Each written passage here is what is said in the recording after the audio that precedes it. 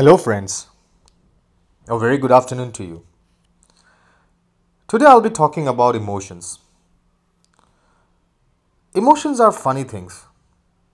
It's easy to think that in a perfect world, we'd all be able to act independently of our emotions, that we'd be able to stop them from affecting us at all.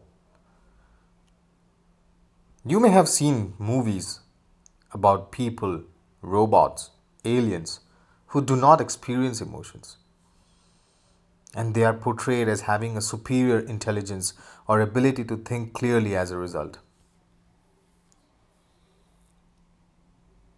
But that's not the case, right? With us humans, the truth is that emotions are actually an essential part of the way our brains were designed. We cannot escape them or avoid having them because, in fact, they are really important, and without them, our brains just don't work properly. So what is an emotion? It happens to be $1 million question that probably every individual on this planet is asking. Can you remember the last time you felt a certain emotion? Let's start with anxiety. What was it about how you were feeling then that makes you label it now and say it was anxiety?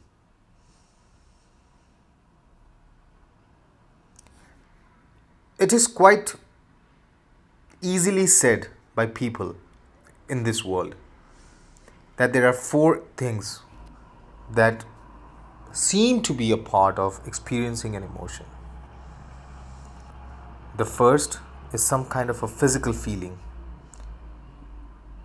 like feeling butterflies in your stomach or feeling your heart start to beat a little bit faster than it usually does. The feeling of hollowness in your stomach. Then there's a sensation of wanting to do something.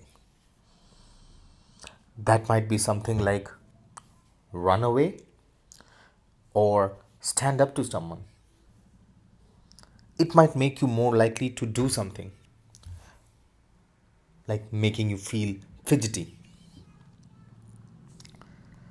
Emotions also affect the way you think, triggering certain thoughts and drawing attention to what is going on. Then there is something else which is really hard to describe, that elusive feeling when you just know you're having an emotion. These four elements that make up emotional experiences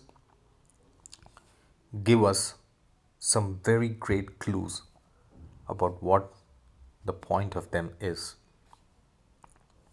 So, the bottom line is emotions are grabbing your attention. That's all, my friends.